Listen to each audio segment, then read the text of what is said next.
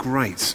If you've not got a Bible, do head to the back and grab one. If you've got one on your phone or in front of you, then if you want to turn to Mark chapter 2, we're going to look at a little story there. Mark chapter 2, verses 1 to 12.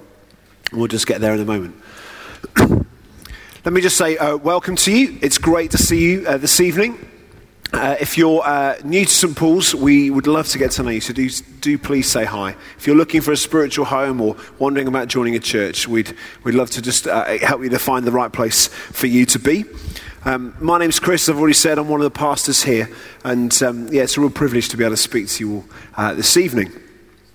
Let me begin with a question. I don't know if you can think back to a day in your life or to a person that you've met that was life-changing. So a day in your life or a person that you've met that was life-changing. Have a think. You might be sat next to the person that changed your life. The event might be recent. I want to tell you about one day in my life. It's an incredible Wednesday. I don't know if Wednesdays can be incredible, but this Wednesday was incredible.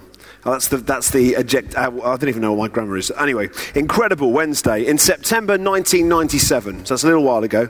Was anyone here not born in September 1997? Put your hands down.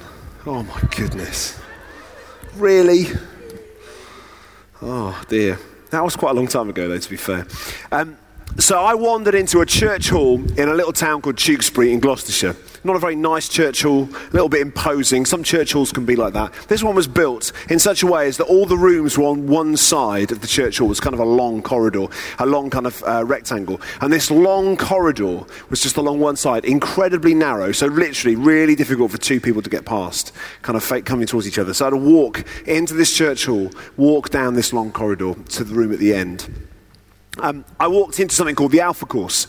It's the first Alpha Course I've been running at that church, and I walked in not really knowing anyone and sat down. That Alpha Course was the reason that I came to faith in Jesus. But also on that night, I met this incredible woman called Nell. Some of you will know who Nell is. She's now my wife. So that was quite an incredible Wednesday, I think you'll agree. In 1997, I met Jesus, and then I met Nell. And we got married, and it seems to be all happily ever after at the moment, which is good. And hopefully it will be for a long time to come.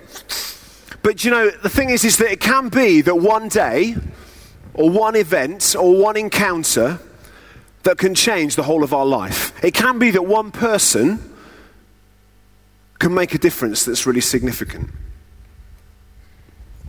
An encounter with the person of Jesus changes lives. Every encounter in the gospel with Jesus had an outcome. Have you ever thought about that? Every time someone met with Jesus, something happened. It wasn't always positive for that person maybe, but there was always an outcome. An encounter with Jesus changes us. Tonight we start a little series in the evenings looking at people who were transformed by an encounter with Jesus in the Gospels. And the person we're looking at this evening is a paralyzed man in Mark chapter 2, verses 1 to 12. So let's turn there, shall we? And we're going to read this story together. Mark chapter 2, 1 to 12. A few days later, when Jesus again entered Capernaum, the people heard that he had come home. So many gathered that there was no room left, even outside the door, and he preached the word to them. Some men came, bringing to him a paralytic, carried by 4 of them. Since they could not get him to Jesus because of the crowd, they made an opening in the roof above Jesus, and after digging through it, lowered the mat the paralyzed man was lying on. When Jesus saw their faith, he said to the paralytic, "Son, your sins are forgiven." Now some teachers of the law were sitting there thinking to themselves, "Why does this fellow talk like that? He's blaspheming. Who can forgive sins but God alone?" Immediately Jesus knew in his spirit that this is what they were thinking in their hearts. And he said to them, "Why are you thinking these things? Which is easier, to say to the paralytic, 'Your sins are forgiven,' or to say, 'Get up, take your mat and walk'? But that you may know that the Son of Man has authority on earth to forgive sins." He said to the paralytic, "I tell you, get up, take your mat and go home." He got up, took his mat and walked out in full view of them all. This amazed everyone, and they praised God, saying, "We have never seen anything like this." Father, speak to us through your word, we pray. May we encounter Jesus this evening. The story is found at the beginning of Jesus' ministry. He's been teaching and ministering in the towns and villages around where he lived. He grew up in Nazareth, and Capernaum was the kind of bigger town nearby, and he'd obviously moved there to live. That was his home. The crowds have already met Jesus in Capernaum, and he'd healed lots of people and done incredible things, and they were really chasing him around the countryside. But they heard that he'd come back to Capernaum, and they knew where he was staying, so they absolutely descended on there like ants on a piece of toast. It was just incredible. The place was smothered and covered with people. Is this booming okay? Is this all right? Was it a bit irritating? Are we okay? Sorry, I can just say that I think it's the wind coming in. So many people have arrived at his house, there literally isn't room to move. People are in the doorways, in the windows, they are surrounding the place. You cannot get to Jesus. Because they're there because they want to be healed. They're there because they want to hear the good news that Jesus was talking about the kingdom of God. They're there because they wanted to meet with someone who would transform their life. That's what drew the crowd. Jesus drew the crowd, and wherever he went, Jesus drew the crowds. They were looking for the Messiah. They were looking for the one for whom their people were waiting for, the one who would redeem the whole of Israel, who would bring them back into relationship with God. And they were hoping, because of who people were saying Jesus was, that he might be the one. And that's why they flocked. You know, people today might not explicitly say that they're on a search for God. You know, if you look at some recent statistics that came out that said that, you know, people believe in spiritual things, but maybe not God necessarily, or certainly not God in the way that particular faith groups or certainly Christians would say. But I don't think human nature has actually changed a huge amount in 2,000 years. I think human nature is really similar, because I think we still ask the questions about who we are. I think we're still asking questions about, is there hope for my future? Is there more to life than I've experienced up to this point? You know, we cry out when we're in pain. That's not changed. We cry out for healing, for the pain to go, or for someone to rescue us. We get angry at injustice. When things go wrong and don't work out the way they should, we're quick to cry, that's not fair. Because there's something in us that says there is something or someone who is fair, who is just, who is right, who is holy. We are looking for something more than the life we see, feel, taste, smell, and hear. We're looking for something more. I wonder if anyone in this room can think of someone they know in their family, in your workplace, in your neighborhoods, who you would say is definitely on the look for something more to their life than they currently know. Why don't we raise a hand? Anyone who knows someone who's in that kind of position? Quite a few of us. We know of people who are like that because human nature is like that. We're looking. I would say we're on a search for God. The writer of Ecclesiastes, this wonderful verse, Ecclesiastes 3, it says that God has set eternity into the hearts of humanity. God has set eternity into the hearts of humanity. St. Augustine, and I often quote him in this case, he said this: our hearts are restless until they find their rest in him. The human heart is looking for God. I don't know if we've been in a part of a conversation recently where people are asking questions, are looking for more. Or maybe we've been with people who are looking for hope in all kinds of things, but maybe aren't finding it. I was running last week. I went for a run on the way home from work. And on the way home running, I just jogged past a guy sat on a bench with a can of lager. And I just felt a prompting in my heart to stop. So I stopped. I made sure I stopped my time on the run because I'm very competitive. And stopped to talk to him. And I sat down next to him and introduced myself, and we got into a conversation, and I felt God had given me a word for him, and that word was simply that God had hope for him, that this wasn't the end, that there was more to life than he was currently experiencing. And he smiled at me, he looked at me, and he just held out his can of beer. He didn't speak very good English, and he pointed his can of beer and says, "Here is my hope." And I said, I think there's something better for you than just that. And we had a really great conversation, and I was able to pray with him and pray that God would fill him with hope, that God would provide for him and meet with him. On the same run, actually, I wish I'd put the picture up. I was running along the canal, and there's a picture of a skull and crossbones. It's not a very nice picture, really. And next to it is the phrase, "Dead before we live." I believe there's hope. I believe in a Saviour who comes to bring life before death, as well as eternal life for the future. You know, there's a hunger in the human heart for more. Why do you think that people give up? Because they can't find what they're looking for. You know, we come back to this story is that Jesus is gathered and people are coming because they're thinking, here's where we can find hope. Here's where we can find healing. Here's where we can find the message of the good news that God hasn't given up on us, that he's for us, and he's broken in once again, like in times of old. That maybe he'll deal with the oppression of the Romans. Maybe he'll bring back true worship in Israel. Maybe he'll restore our community and the greatness that we had. They're looking for hope. They're looking for more. I really believe, my experience of those I know who are searching is that so many people are on the same journey. We might not explicitly name it as a search for God, or we might not turn up to a meeting or whatever it might be, but we're hungry for something more. Douglas Coupland, some of you may have heard of him, a famous writer, atheist writer. In the end of his book, I can't remember the name of the book now, it's just left me. In the end of one of his books, he says, the secret is, the truth is, I need God. The secret is, the truth is, I need God. But I can't tell others. I can't admit to it. But there's a hunger in the human heart. The journey that people take from searching to finding Jesus usually involves friends. Usually involves someone alongside them. You know, friends like the ones we meet in the story. Friends like the ones we see here who carry their friend to Jesus. You know, friends like you and I. And I want to ask us a question, and really, to be honest, if you remember nothing else tonight, I want this just to hit your heart and stay there.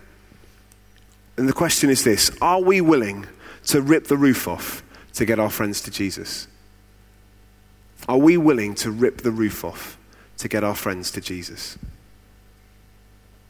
Mark in this story focuses not on the crowd, but on the one individual. The one individual who's transformed. So what happens to him? The first thing is he's transformed. He's transformed because he's transformed through forgiveness, and he's transformed through healing. The man is lowered down to Jesus, so the roof is taken off. We'll come back to that in a moment. And the first thing that Jesus says to him is, son, your sins are forgiven. Now, don't get me wrong, that's a good thing. You know, being forgiven is great. But if you're the friends who've taken your paralyzed friend to Jesus, who's healed all these kind of things, and you lower him through the roof, probably costing yourself some money, causing all kinds of inconvenience, I don't think the first thing you hope to hear was, your sins are forgiven. That's fine as a secondary thing. You know, get up and walk should have been first, I think would be the first thing you would think. Hang on, Jesus, that's not what we came for. But the greatest need we have is the need for forgiveness. The greatest need we have is that God would change our hearts, not just the outward circumstances of our lives.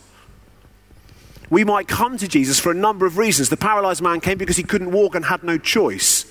His friends brought him, but we might have grief in our life, or pain, or confusion. We might be asking questions about faith. We might be in all kinds of places, and we think, well, God will help me.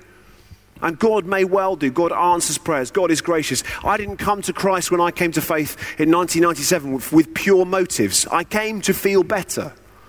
I thought maybe God will help me feel better. Maybe God will make me feel less guilty. Maybe God will deal with the hunger in my heart. But what I found was a Savior who wants to change me from the inside out. Our inner lives matter, and Jesus sees them. Jesus doesn't just see the outward appearance, but he looks at our hearts. And if he were to look at our hearts tonight, what would Jesus say? What would Jesus say if he were to look deep into our hearts? Here's another question for us to ponder. How are our hearts tonight? How are our hearts? You know, Jesus sees us and loves us just as we are. But he would ask us, how are our hearts? How are the things on the inside, not just on the outside? Jesus wants to forgive sins. Is forgiveness something you need tonight? Is forgiveness something that we're desperately struggling with? Maybe it's our own forgiveness. We just don't believe that God would forgive us for what we've done. As we come to the table, we take the bread, remembering his body broken. As we drink from the cup, remembering his blood shed. Jesus gave his life that we might know forgiveness. Even in this story, so early in the Gospels, even in this story, Jesus is pointing to the cross. Son, your sins are forgiven. Father, forgive them. They don't know what they're doing. In this story, he's pointing to the cross. If we need forgiveness, the place to go is the foot of the cross. We find mercy and grace in our time of need. So the man's lowered into the room and Jesus forgives his sin, which causes him a whole heap of trouble. In fact, it's the first of many occasions that would lead to his death, because they say, no one can forgive sins but God alone. And Jesus says, yeah, I know. Not only can I forgive sins, but I can heal people. Jesus is in effect saying, well, I know, I agree with you. No one can forgive sins but God alone. You're absolutely right. That's why I'm forgiving sins and healing people. Jesus is saying to the religious leaders, you want to see what God's like? You look at me. I am the visible image of the invisible God. The pronouncement of forgiveness was the first of many actions that took Jesus to the place where he bought our forgiveness on the cross. Tonight we can find forgiveness if we have been brought here tonight by friends. If we have come knowing we need him. He sees our hearts. He recognizes our need. And he says, son, daughter, your sins are forgiven. But Jesus doesn't stop there. Jesus isn't just about us praying a prayer and then we just kind of amble along until one day we meet with him in heaven. Jesus comes to transform us through and through. What he does in our hearts, he does to our whole lives. Our hearts, when they're changed, transform the whole of us. That's why he goes for the heart first. Doesn't just transform the outward appearance. He forgives his sins and then he heals his body. He transforms this man's life utterly and totally. You know, healing is a sign of God's presence, the kingdom breaking into this world. Jesus came proclaiming the kingdom and he demonstrated it. And in this instance, he demonstrated it through forgiving sins and healing a body. God heals people today. In Luke's gospel, when he tells this story, Luke uses this lovely little phrase at the start of the story. The power of the Lord was present to heal the sick. The power of the Lord was present to heal the sick. I believe the power of the Lord tonight is present to heal the sick. We're going to pray later on. We'd love to pray for you if you need healing. So the man is transformed.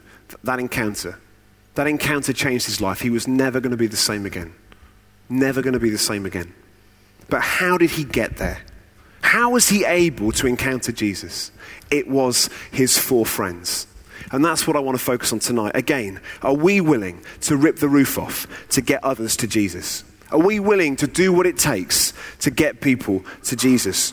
The paralyzed man wanted to be healed. His friends took him to Jesus because that's what they thought would happen. But imagine their horror. They arrive at the house. They're too late. They can't get in. They probably can't see Jesus, let alone get near to him. The crowds are surrounding the home. The doors are gone. They're blocked up. The windows are blocked up. There's just no way there. I don't know if you're like me, but I'm quite British, and I think that queuing is a really good thing.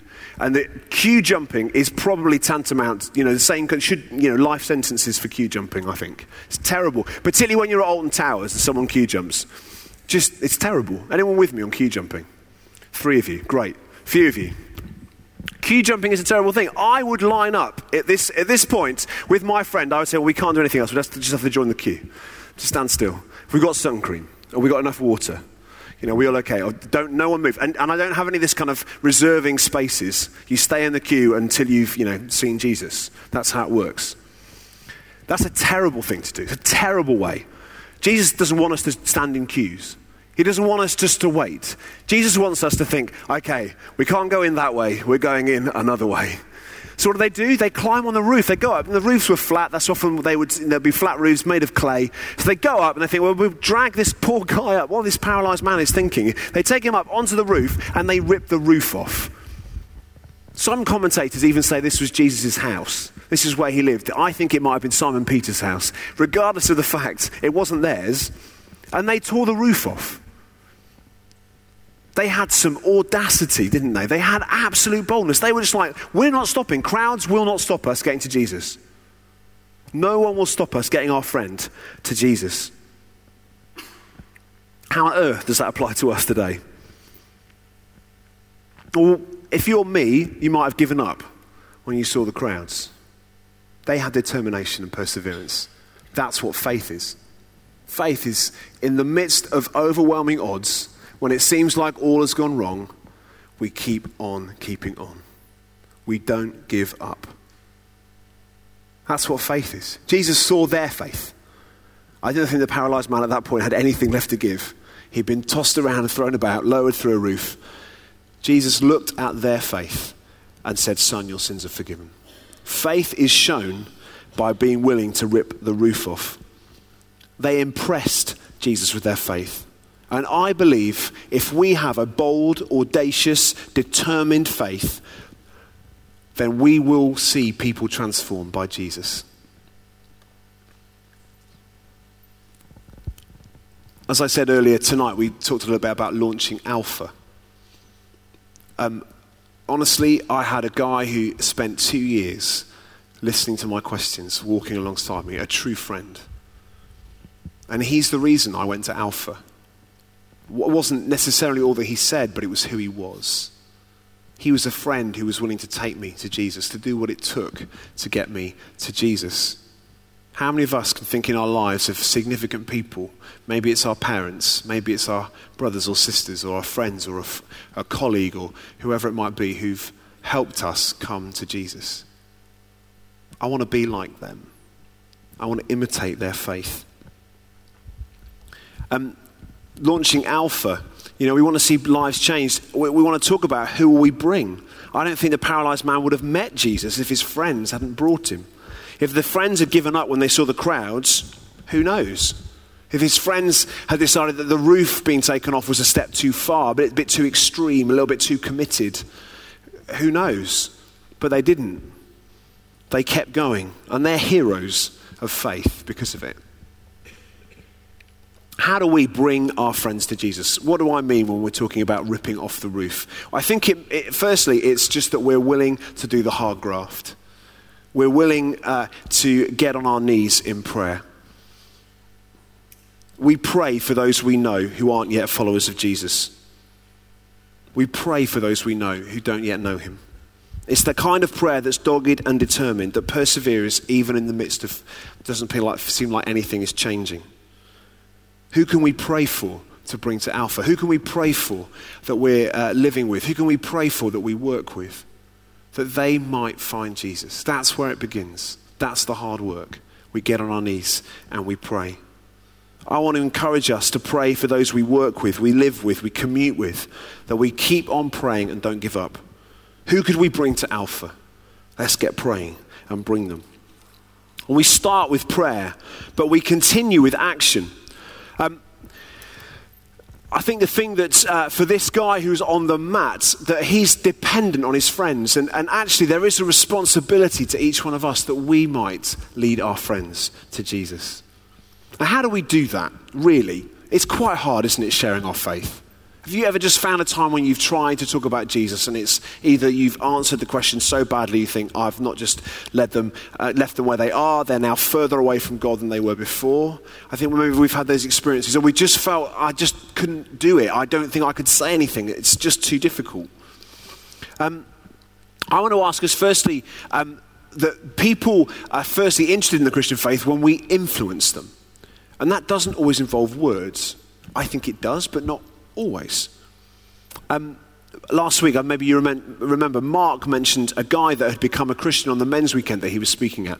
And Mark had asked him how he'd come on the weekend and why he'd come to faith. And he said, well, I just watched my friend live his faith out. And then he invited me to come to this event. And I thought, I want to be like him. So I went. There are two words that are really important that I want us to remember from this. One is influence, and one is invitation. I guess with the paralyzed man's case, he didn't have a yes or no choice, seemingly. They just brought him. And that's great. We just want to bring people. We want to have that kind of passion. But in everyday life for us, it's all about influence. Who do we influence? How are we influencing people? How are we encouraging people to live in the right way? And as we influence people, we stir an interest. As we live out just the Christian life, as we forgive others as we've been forgiven, that provokes a response, an interest. As we don't treat people we don't gossip about people, as we don't tear people down, as we try to build people up, that provokes an interest. As we offer to pray for people when we just have an opportunity to do that, whether they're in need or pray for healing or whatever it might be, that provokes an interest because we're influencing. And everyone has the ability to influence, just those we're sat with. Even those who think they can't influence are influencing, helping people in making decisions. And we want to influence people to find Jesus. Our influence stirs an interest, and it's the interest that gives us an opportunity to invite. Are you with me? Influence, interest, invitation. Good. I think I lost myself in those eyes at some point. So who are those around us who are asking questions about God? Who are the friends that we're with? As an aside, do we have friends that no one else is friends with? Do we get alongside those who are on their own, who are maybe, others have just aren't interested in? I think that's one of the wonderful things about Alpha, and one of the things I love about church, actually, is it's made up of people from every bit of society, every bit of our community. And Alpha's welcome to anyone. Anyone can come. So who can we invite? Who can we begin to pray for? It probably just begins with a simple invitation to come and hang out, to spend time together. And you grow the influence, which stirs the interest. But sometimes we're put off by rejection and opposition, aren't we? We've invited and they've said no. We've asked and they've not come, or we've hoped and it's not happened. But we don't give up. Like the friends, we just are willing to rip the roof off to get our friends to Jesus.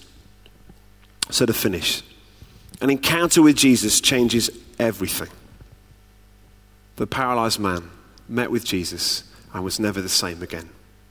He was forgiven because Jesus looked at his heart and knew what he needed first. He was healed because Jesus cares about every part of our lives. The outward things matter to him. The reason that we come to him doesn't have to be perfect. Jesus forgives him, heals him, transforms him. One encounter changes his life. But the only way that he got to meet Jesus was because his friends were willing to rip the roof up to get in there. Who are your friends? Who do you long to see come to faith in Christ? Who would you wish would meet Jesus? Who do you know that's like the paralyzed man in desperate need? Are we willing to do what it takes to get them to him? Will we invest our money, our time, our energy, our home, our life, that others might be changed? Or we put ourselves out that others might know Jesus? Every single life changed matters to God. The crowd of hundreds is there, and Mark focuses on one. God sees the crowd and focuses in on the one. The individual matters. Who we influence, who we invite matters.